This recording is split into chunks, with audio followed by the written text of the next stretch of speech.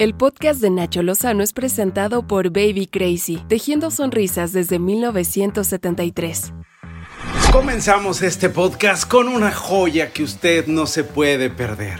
¿Lleva a un conquistador dentro? ¿Quiere vengarse de España? Bueno, pues entonces hay que seguir los consejos de Rubén Ríos Uribe, quien es el diputado local del Congreso de Veracruz, o debo decir de la Santa Veracruz, por supuesto diputado por Morena, que propuso, agárrese, ¿está sentado? ¿Está escuchando este podcast sentado? Ah, pues ahí le va. Quiere que invadamos España y hacer monarca allá sabe quién. No, a mí no. No, yo no podría ser rey. No, más bien al rey. Quiere hacer monarca al presidente Andrés Manuel López Obrador. En sus redes sociales fue, obviamente, objeto de ataques y burlas luego de que escribió en Facebook: hay que invadir España y llevarles la república. No puede ser que sigan teniendo un rey en pleno siglo XXI. Tras la polémica, obviamente, el morenista aseguró que en México la prensa vendida y los fachos no conocen el sarcasmo y la ironía. Claro, caray. La culpa es nuestra por ser unos babosos que no conocemos el sarcasmo y la ironía.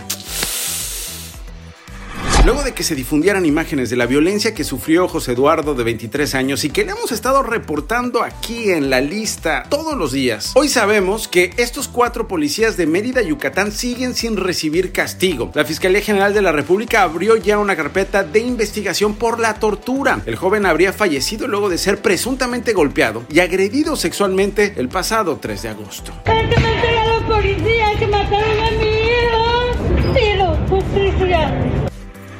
¿Dónde está Miguel? ¿Dónde está Miguel Alemán Magnani? ¡Acá está! Miguel Alemán Magnani, fundador de la aerolínea Interjet, es buscado en más de 190 países por la Organización Internacional de Policía Criminal, la Interpol, luego de que emitiera ya una ficha roja para su detención. El empresario está enfrentando una orden de aprehensión en México por su presunta responsabilidad en el delito de defraudación fiscal por 66 millones de pesos. Pero la defensa de Magnani aclaró que el empresario sigue en París, que aquí está, que no está escondido, que está en Francia, listo para responder cuando se le pida.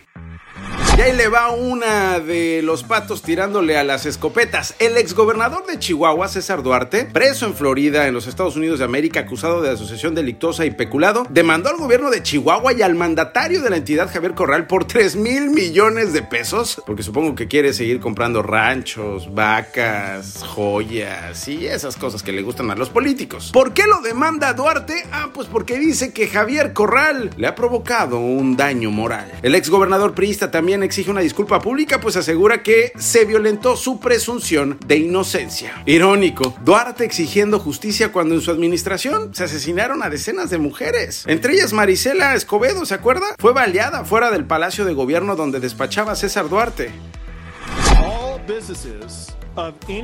Todos los negocios de cualquier tipo podrán abrir al 100%. Eso incluye a cualquier tipo de entidad en Texas.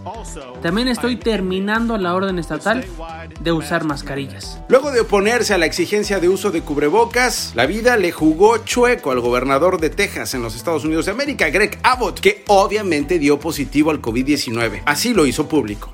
Soy el gobernador Greg Abbott. Como seguramente ya escucharon, he dado positivo a COVID-19. El contagio de Greg Abbott, que se ha opuesto políticamente al cubrebocas, se produce en un momento en que Texas es uno de los estados con mayor incidencia tras la expansión de la variante Delta en el país. Un grupo de mujeres protestó en Kabul, Afganistán, contra el gobierno talibán. A través de redes sociales se difundió un video en el que reclaman igualdad de derechos y seguridad en su vida privada. También comenzó a circular una imagen de un grupo de mujeres armadas que pretende ser la resistencia contra los talibanes. Sin embargo, el régimen talibán garantizó que respetará los derechos de ellas en el marco de la ley islámica, lo que sea que eso signifique. Estas fueron las 5 notas más relevantes del día con Nacho Lozano, presentado por Baby Crazy, tejiendo sonrisas desde 1973.